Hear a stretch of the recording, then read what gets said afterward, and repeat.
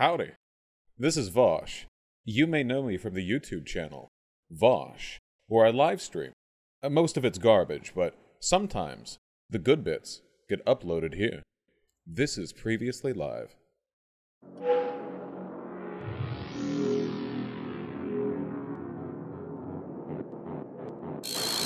So lately, I've been getting a lot of emails of people asking me, how do I navigate this social situation with a person who's reactionary, or some right-winger is giving me a hard time at work, or my parents are doing this or that, or I have a friend or family member who's having a similar issue, and what can I do in this specific context?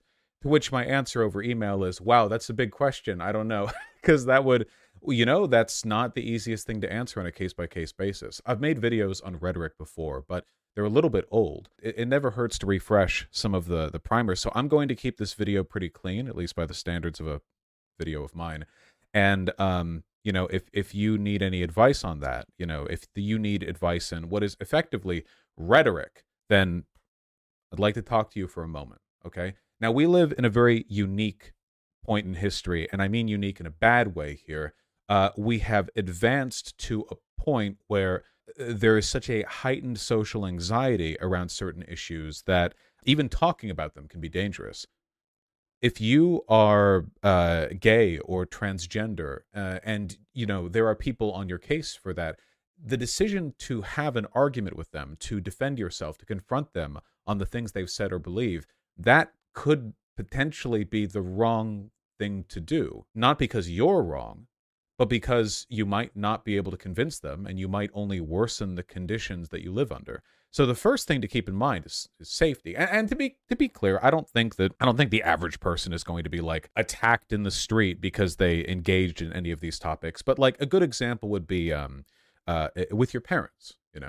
If you're like trans or gay and your parents are on your case, well, you probably know that a significant portion of young people who are homeless got kicked out of their parents' house for being gay or trans or whatever else. So there is kind of an implicit threat to arguing with them. I just want you to be aware of stuff like that, because I don't want you to, get all rhetoric brained and get it up in your head, I'm going to take on all these people, and then your life just gets worse. That's not a good idea. If it's not a good idea to argue with someone, if you can't change their mind, if arguing will only exacerbate the problems, maybe just don't. That might feel bad, but we're just purely talking about what improves your life here. Your decision to engage or not engage in any specific misunderstanding with any specific people is probably not going to have a huge impact on the world broadly. It's mostly about you. So let's talk about you. Now, I can't do specific case-by-case situations on how to handle any specific argument, because that would take basically infinite length of time. I do have videos where I talk about what, fact-based arguments I would level for a number of issues, and I have a research document, though incomplete, that goes over many of the arguments that I would make and how I would make them and the evidence I would use to support them in specific situations. But without those specifics, the main thing that I want to talk about is rhetoric and presentation. See, people don't like being convinced that they're wrong. In fact, our brains are unmatched in their ability to self-justify, to make us feel that we are right, and to shut out any information that contradicts that. On a purely logical level, most people aren't going to be moved over on an incorrect belief they have by arguing with them about it. I mean, it can happen. There are people who are like that. There are people who are rational and calm enough to accept that they've been proven wrong and change their beliefs, but they're in the minority. That is the exception rather than the rule. If you just went up to them, handed them a sheet of facts, provable information that destroyed their argument, you just hand that to them and say, hey, read this. Do you think they would finish reading and go okay, well, clearly as a result of this, I've been proven incorrect? No, that is not going to happen with most of them. That's why rhetoric is so important, It's the case in politics. It's the case in interpersonal relationships. Hell, it's the case in science. Rhetoric is essential in convincing other people that you're correct. The information itself is oftentimes, especially when you're talking with friends and family, secondary to the way in which you present the information. Now, I'm not suggesting you say anything wrong. Obviously, it's very important to have your facts straight.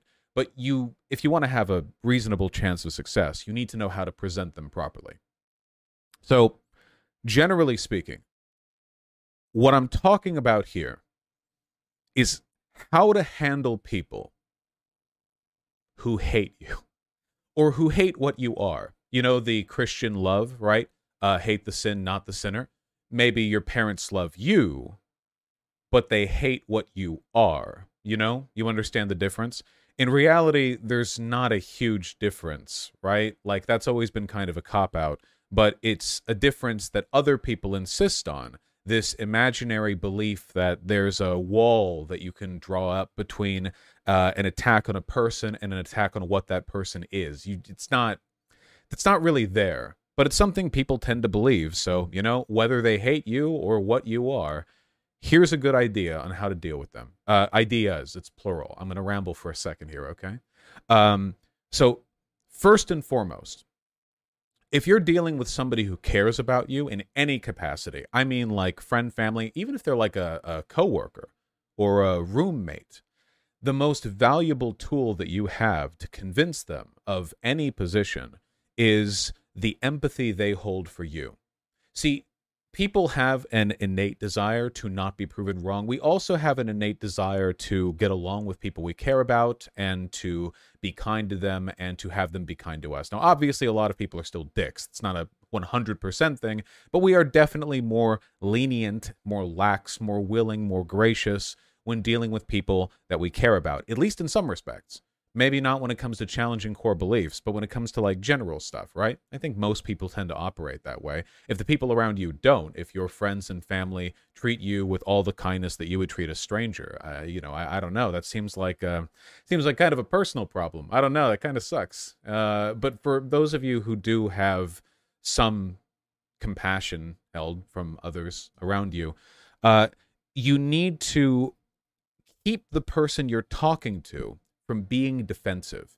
So here's a number of scenarios where this is important, okay? I've talked about, if your parents are just casually or invasively hostile towards your lifestyle or what you are, if your friends are sort of casually indifferent or ignorant or rude on things pertaining to who you are, your gender identity, sexuality, maybe you have an interracial relationship, maybe this is your religious belief of some kind, anything like that.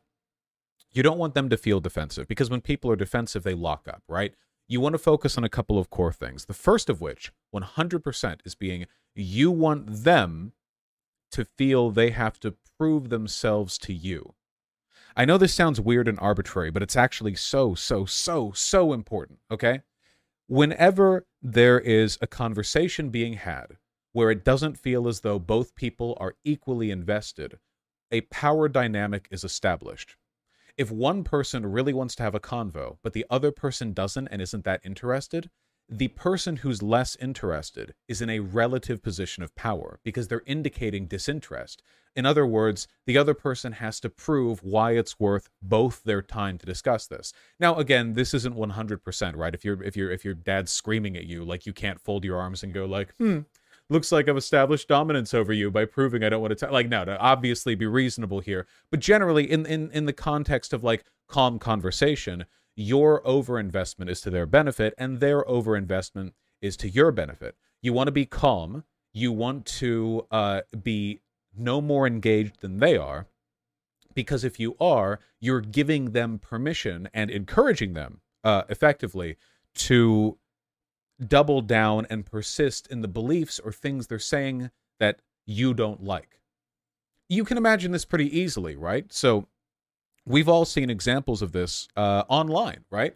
If you are a progressive and you see somebody online who is just kind of being casually problematic, I don't know, maybe they're being a bit racist or something, and you go over there and you're like, that is extremely racist of you, and I cannot believe you have done this, and here are the reasons why, and here is the evidence, and blah, blah, blah. How often has this worked? Seriously, think in your entire life, how many times has direct, overt, preachy confrontation changed a mind? Never. I've never seen this happen. It doesn't happen. Okay, no, wipe it clean from your mind. It doesn't happen. But You might notice that there is another strategy, one that people on the left have gotten better at using, that actually is more effective. And it's the kind of subtle social shaming that is associated with unequal interest in a conversation. So, say that somebody online says something casually racist, not like horrifically, deliberately racist, but let's say racially inconsiderate. And somebody, maybe even you, replies, "Wow, kind of cringe, bro." Now, the person who made that inconsiderate, racist message, maybe they weren't intending to be a bad person. They just said something that was, not great to say. So maybe they feel a bit taken aback. Maybe they see a kind of casual disregard for their position as a challenge in some way to the sincerity of what they believe, how firm their beliefs are, how right their beliefs are. But if they engage with that, what exactly are they going to do? Now, I've seen this happen a million times. Not every time, nothing's guaranteed, but often. A person says something inconsiderate. People respond with light mockery, maybe joking disregard, maybe like oh, cool, wow. Like they're indicating two things. One, they don't like what you said, but also, really importantly, they don't care that much. You don't go in there to over-explain why you think what they said was wrong, right? You just indicate you don't like it, but like, eh. And if they reply to you, then you can reply back going like, bro, just like don't do that thing. And if they continue to engage, you notice a successful pattern emerges. The more the person who criticized them indicates disinterest, non-engagement, the more likely they are to feel as though they have to over-explain their position. The best example of this that I've seen is asking people to explain dog whistles.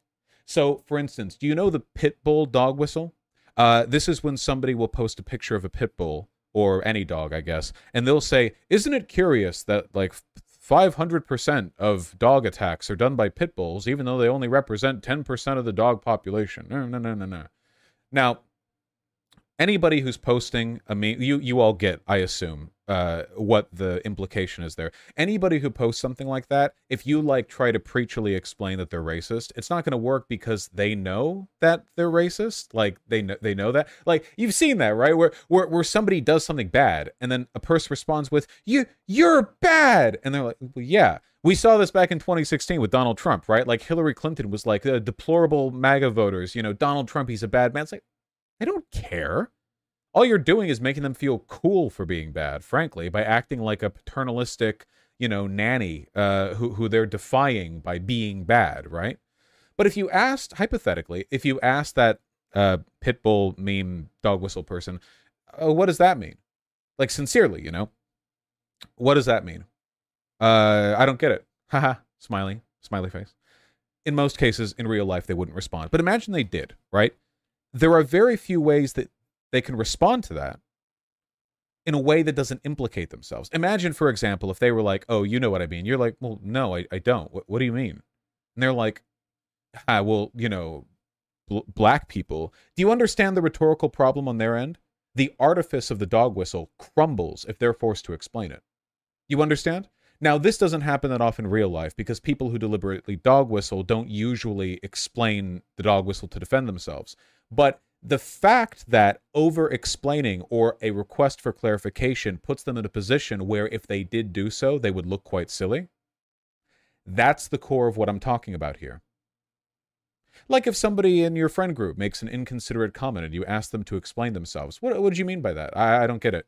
So often this shuts down casual racism. I mean it. This is like, especially in the workplace, if you have coworkers who are just kind of casually bigoted, all you have to do, in many cases, not all, but in many, is to just go like, "Oh, what do you mean by that?" And they will clam up. They will just literally, like, it seems unreasonable. Why would that work so well? Well, the reason for it is because normally when people have bad beliefs, right, they have them as a kind of external, unexamined, let's say ephemeral, emotional position. they're not rooted in a set of concrete logical arguments. So if a person is casually racist, casually sexist, casually transphobic, they can't root this back to the axiomatic level. They're not going to start explaining like fundamental ethics or like the meta ethical presuppositions they've made to arrive at the beliefs they hold that made them believe the thing that no, they're not going to do that. Almost nobody can do that, and thank God, because life would be really annoying if people did that all the time. But these tenuous beliefs they hold, these biases, these concerns, they suddenly look really silly when they're taken out of the joking artifice, when they're put in the spotlight, when they're given the space to explain themselves. You know what I mean? You've probably been the victim of this tactic at some point, haven't you? Have you ever done something that was kind of inconsiderate or rude? We all have. And then somebody asks you, why'd you do that? Now, there are two ways to respond. There are only two ways to respond to this, okay? One of them is to do what I do and double down. where you're like, why'd I do that? Did what? What do you mean? I'm just having fun. Right, you can do that. And, right, many people do this, okay? Or you immediately feel like a jackass and kind of whimper out an apology. Really, are those not basically the only two roads to go down? Because if you've been rude, even rude by your own definition, you're not going to construct a logical argument to explain why you've been like, you're not going to go like, okay, well, first of all, like maybe if you feel there's some justification and you actually weren't being rude, you're only accused of being rude. But if you know you've been rude, it's doubling down or whimpering an apology, right? And I don't think a lot of people are willing to like hardcore double down on, yeah, I'm super racist, if they're called out on being kind of like casually insensitive about race. I know that online it feels like they might do that because Twitter right now is completely inundated with neo-Nazis that Elon Musk is deliberately boosting. So if you go online right now, it might be like, no, every person with reactionary beliefs is willing to fully commit and defend them. It's not true in real life. That's actually like an incredibly small portion of the population. I promise you. In real life, people don't like having their biases confronted, they don't like having to explain themselves, and they are self-conscious when put in a position where they feel they have to justify their behavior. And all of these things, this is what you need to do. What I'm talking about right now is framing. That is, even before the real conversation has been had, even before you put forward any positions, make any arguments, even express any discontent, you have to make sure the context of the conversation is working in your favor. Let's say you're at a party with family, family gathering or whatever. An uncle makes an inappropriate joke about gay people. You're gay, you feel maybe you were a bit targeted by that. If you went up to your uncle right there and said, I do not appreciate that comment, I feel that was homophobic and such, maybe if your uncle's a nice guy, he'll kowtow right there. But I bet you in a lot of cases, instead, he'll laugh it off. Why are you so sensitive? Come on, I was just joking. You're overreacting, that kind of thing. You've all been told that at some point in your lives. That happens to a lot of people when they try to confront reactionary people in their family or friend circle. But if you went up, maybe not right then, but maybe later in the party or after in the party or just some point in the future, and you indicated in a almost dispassionate way, I didn't really like that. I thought that kind of sucked. And just left it at that. I bet he'd be a lot less likely to do the haha, you're so oversensitive thing. Maybe he still will. Again, there are no guarantees. But I bet you he'd be less likely to. Because now the immediate defensive reaction that he would have, which is that you're being oversensitive, you're just reacting in the heat of the moment, that's gone now. Because you waited and you said it calmly. Now, again, maybe he plays it off, but if he doesn't, he might try to defend himself. He might try to explain himself. And that's what you want, because a dispassionate comment from you has now elicited from him a passionate or at least engaged response. And depending on how things play out, how sincere he is, or how much you feel he cares about your opinion, it's possible for you to play this right there or to continue playing it up down the road. You can say, and you can delay the conversation. You can say, oh, I didn't want to argue about you, or I didn't want to argue about this with you. I'm just saying, and then like walk off. That'll burn in him. If your uncle cares about you at all, Like that'll hit. This, like, I'm just disappointed. Like, I'm not mad, I'm disappointed. People hate feeling like they're the victim of that. Because now, exactly, Nikolai Prime, if a confrontation is to happen, you now have the upper hand because they're the one who has to initiate it. They're the one who has to justify it. And if no confrontation is had from this, you're still in a better position because now, whenever your uncle does something like that, makes an insensitive comment about gay people, he'll feel your eyes burning on the back of his neck. You understand? You make them uncomfortable. And that discomfort may feel a bit mean to inflict on other people, but we're talking about serious stuff here. We're talking about, issues of bigotry and hatred in an era of rapidly rising social and interpersonal violence against queer people. I think it's acceptable to use the rhetorical and framing strategies most likely to get the people around you to be empathetic to what you have to say. I don't think that's rude or inconsiderate of you. In fact, I think it's the opposite. I think it's quite considerate because you're acting with an understanding of how they're feeling. Because keep in mind, if their behavior is truly intolerable to you, the other road this could go down is just you never speak with this person again. You cut ties with your uncle, your friends, your mother, your father, your grandparents. And that, in the long run, leads to a lot more harm. The best case scenario here is that something you do elicits sympathy in the person you're talking to, and that allows you to maintain a relationship that is mutually respectful. And if in the path towards that, they have to feel self-conscious about the bad things they've said, you understand? It's fine. Now, this isn't about making people feel bad. It's about getting them to stop making you feel bad. And I genuinely think the underlying principles of this fit no matter how outwardly aggressive or abusive the people around you are being. Being dispassionate, being calm, not giving them a justification in their outburst towards you, but rather letting them come to you, pulling back on them, making them feel they have to justify themselves to you. That is the core of moving over people that you care about. And by the way, this is a classic relationship strategy thing, and anybody who's watching this right now who is like an adult will understand this. If you're having an argument with your significant other and they have been rude to you, so overwhelmingly it is the case that if you just confront them right then and there, and like, that was rude of you, that was wrong of you, how many times does this fix the problem? It doesn't. It just escalates the argument. They get defensive, you get offensive, then defensive, back and forth and back and forth. You know for a fact that letting things calm for a minute or 10 or whatever, and then bringing it to them, almost always better. And oftentimes the reason for that is because the time allows them to sit on what they've done, and maybe they maybe they feel bad, or at least are more open to being talked to about it. So in specifics here, right? I've talked a lot about family as an example because that's what I get emails on the most often, right?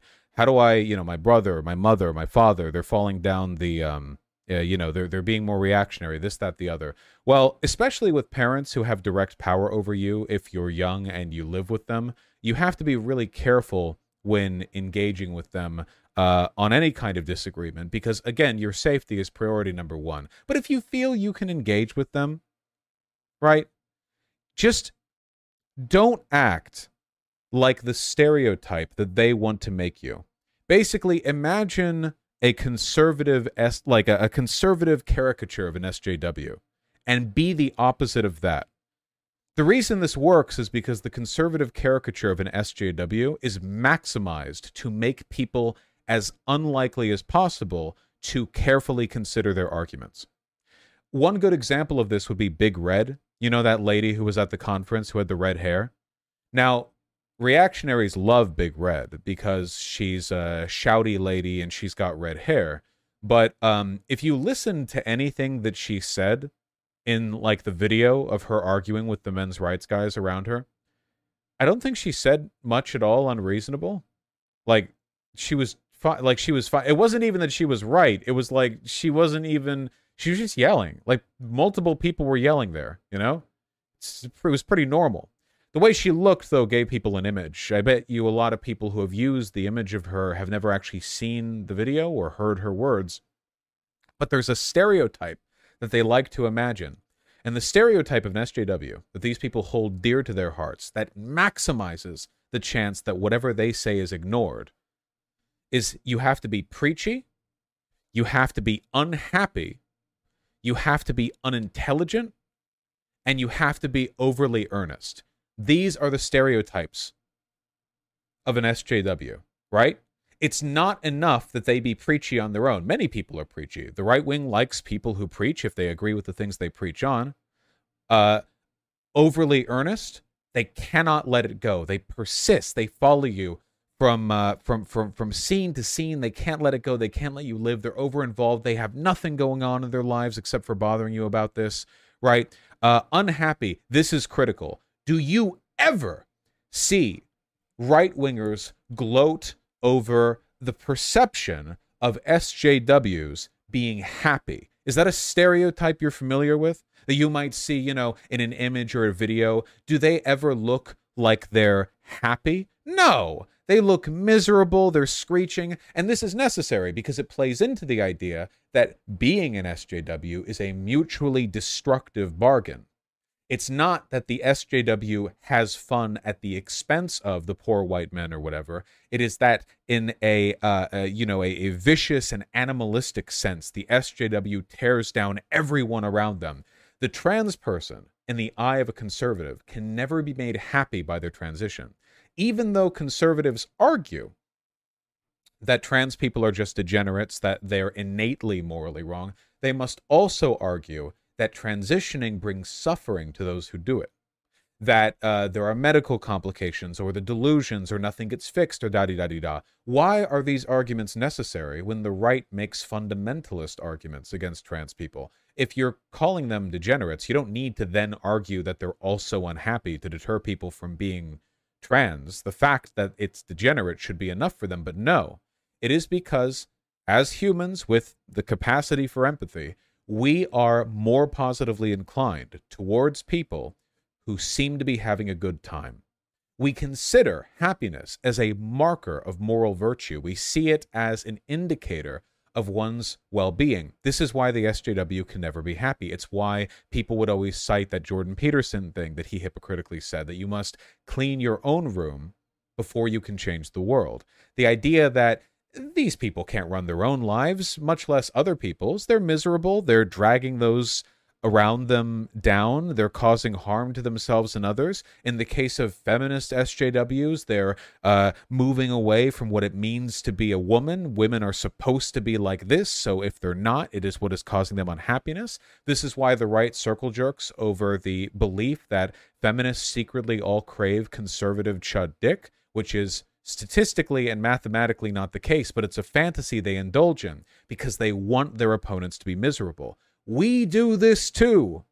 We are all aware of the fact that online Nazis are miserable people who have horrible lives, and we revel in it because to a large extent they cause it for themselves. We also engage in this behavior, and understanding that the misery and the unhappiness and the poor life discipline of our political opposition makes them less trustworthy, less enviable, and more of a political mockery. So be happy. Don't give them that stereotype. Be pleasant. Even if you're not outwardly happy, even if you're having a bad time, and that's fine, we're all humans, you have to exercise emotional control. Emotional control is vital to any good rhetoric. You need to project the image of a level person who is capable of seeing the humor, the good, in things you disagree with. This is one of the things that I think has historically made me pretty effective at talking to people on the right. I can laugh at problematic jokes. I make problematic jokes. And in so doing, I indicate that I'm not joyless. I don't represent some political affront to the concept of humor. I find lots of stuff funny. Even if I politically disagree with the people who make those jokes, or sometimes even the content of those jokes, I think that people on the left, on both a political and interpersonal level, would have an easier time winning over people on the right if we were better at making it clear that even if we have disagreements, even if we have problems, we can still find joy in things that and we can. You guys can. That's something you're all capable of. So make sure other people understand that too. Don't let them see you unhappy. Don't let them see you acting preachy. And don't be overly involved. Just be the calm in the storm and let it justify itself to you. Nobody, I shouldn't say nobody, but in many cases, nobody has convinced a friend or family member to move away from these positions through exaggerated or deliberate upsettedness, of confronting them, of screaming, of crying, of being upset, of saying this little joke is actually a microaggression and you have hurt me in doing so. Because the more you overstate the case, the more upset you are, the easier it is for them to call you hysterical, overreacting. You understand? I know it's difficult to say, right? Like, well, you're confronting some serious social ills. You're trying to create a space where your friends and family aren't going to make you feel like shit for who you are, aren't going to, worsen your life. These are high stakes, and I understand why people can get emotional, but it is so, so, so important that you be calm when doing so. It's vital. So with all that being established, congratulations. We've talked about framing. We haven't even talked about the argument, okay? Be calm. Be happy, or at least neutral. Be level. It's very important. Don't be overly involved. Let them come to you. And don't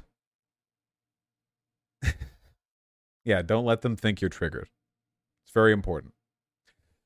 But when it comes to the argument itself, well, that's an entirely different story. See, framing is just about setting up the pieces, the chessboard to begin the argument. The argument itself, as it happens, actually quite critical. Relying on empathy is one thing. Typically, I don't actually think it works that well as an argument. I think that empathy is a good thing to take in mind when you're constructing the framing, but as an argument on its own, if a person's care for you was sufficient to move them from reactionary positions, they probably already would have, right? Like, think about it. If just caring about you was enough, you wouldn't have these problems.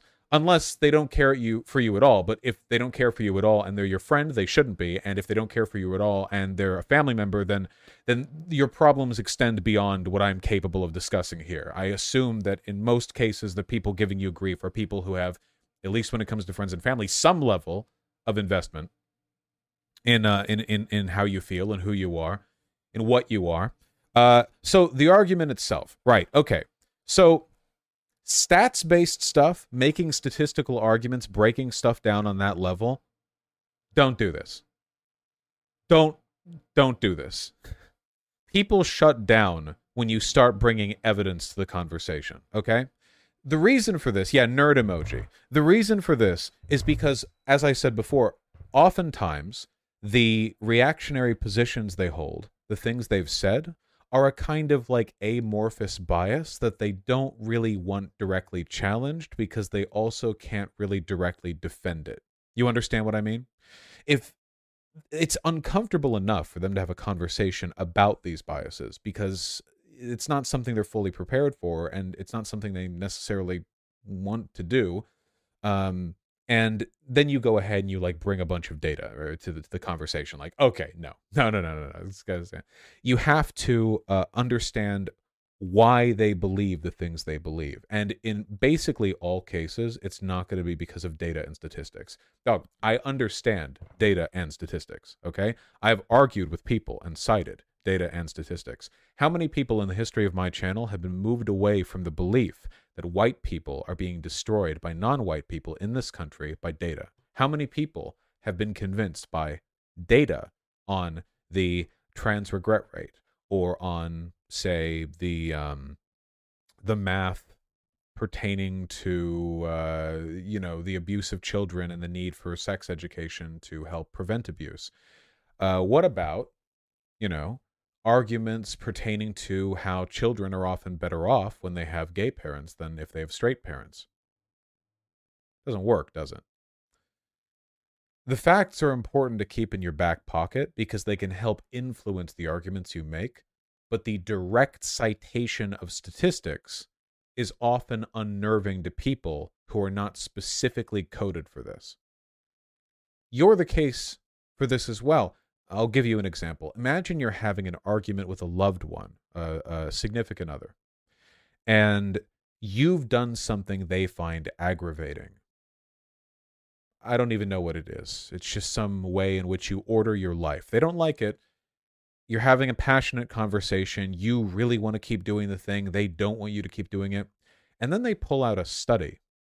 Did you know that in a 12-year longitudinal analysis comprising of 72 pairs of couples, 73% of people who did the thing I'm suggesting ended up reporting better life outcomes at the end? Be real for a second and don't front. Do you seriously think that would stop you? Like, you're in the middle of having this passionate conversation. Do you really, truly, genuinely think that you would just stop and go, oh, well, I guess I have no choice. I would call them a bitch. Yeah, that seems more reasonable. That seems more likely. Maybe you'd be interested in looking at the study, but like, that's just not how people tend to work. That's not how people tend to work. How long did you have this prepared? Exactly. You could deflect. You could go to other things. You might feel betrayed that they're so over-invested in this conversation that they would like have data ready, or like that you would feel kind of beleaguered or even bullied that you're trying to have a passionate conversation with somebody you love and they're trying to like wrest it away and turn it into this clinical like science thing, and you're and in your mind you're thinking, well, it's not exactly like that. I'm not, the cases aren't exactly the same as the story, it's a different thing. Like, or what if I'm the exception? I think blah blah blah. Like, trust me, I've had a lot of arguments on stream and off stream, okay? I'm an argumentative guy. This doesn't work. All right? Even the people in chat who are like, I'm autistic, so it would work with it. No, it wouldn't. I'm autistic, so I can tell you that it doesn't. Also, autistic people are more likely, if anything, to break down screaming if they're having a heated emotional argument, okay? I have dated and been with autistic people. Do not pretend that you're all cold emotional robots, because you're not, all right? Don't you fucking front. So don't do this. I am a surgeon, Dr. Han. I am a yeah, exactly. Don't do this. Instead, you have to understand where their beliefs are coming from. And there are a lot of potentially reactionary beliefs that you could be confronting here. If the reactionary beliefs that they hold have to do with, let's say, laissez-faire or bootstrap economics. I bet a lot of people have dads who are like this, who don't really like harass you much day to day, but you're kind of bothered at the fact that they seem to be really contemptuous of poor people, and they seem to believe that anyone can make it if they try, and therefore those who haven't made it aren't trying, so it's their fault. And it's like, yeah, in many cases, those beliefs don't come from a mathematical understanding of the economy. If they understood the economy, they wouldn't believe that. It often comes from survivorship bias, or it comes from a coping mechanism that people have to feel like they're not a victim when they themselves have suffered hardship. A lot of people who aren't doing that well economically don't want to believe that it's all just chance, or that there's some force in the world they can't directly control, so they want to blame themselves. You've probably done this in stuff in your life too. You probably blamed yourself for stuff that was just causality, that was just chance, that you didn't have much or any control over. But sometimes it feels nice to assert control over something, even if the outcomes were negative, even if the results weren't what you wanted, to be able to plant your feet and say, no, that was me, makes you feel like you're stepping up, you're taking charge. You are the one willing to take responsibility when all these other poor people aren't. They're all blaming the government, they're blaming corporations, but you could have just tried harder. I bet you a lot of people you know who have those beliefs, those bootstrappy beliefs, they feel that way. They might also have a kind of survivorship bias where they're under the impression that the reason they made it when all the people from the hood or from their old hometown or from their family didn't is because all those people sucked and they worked really hard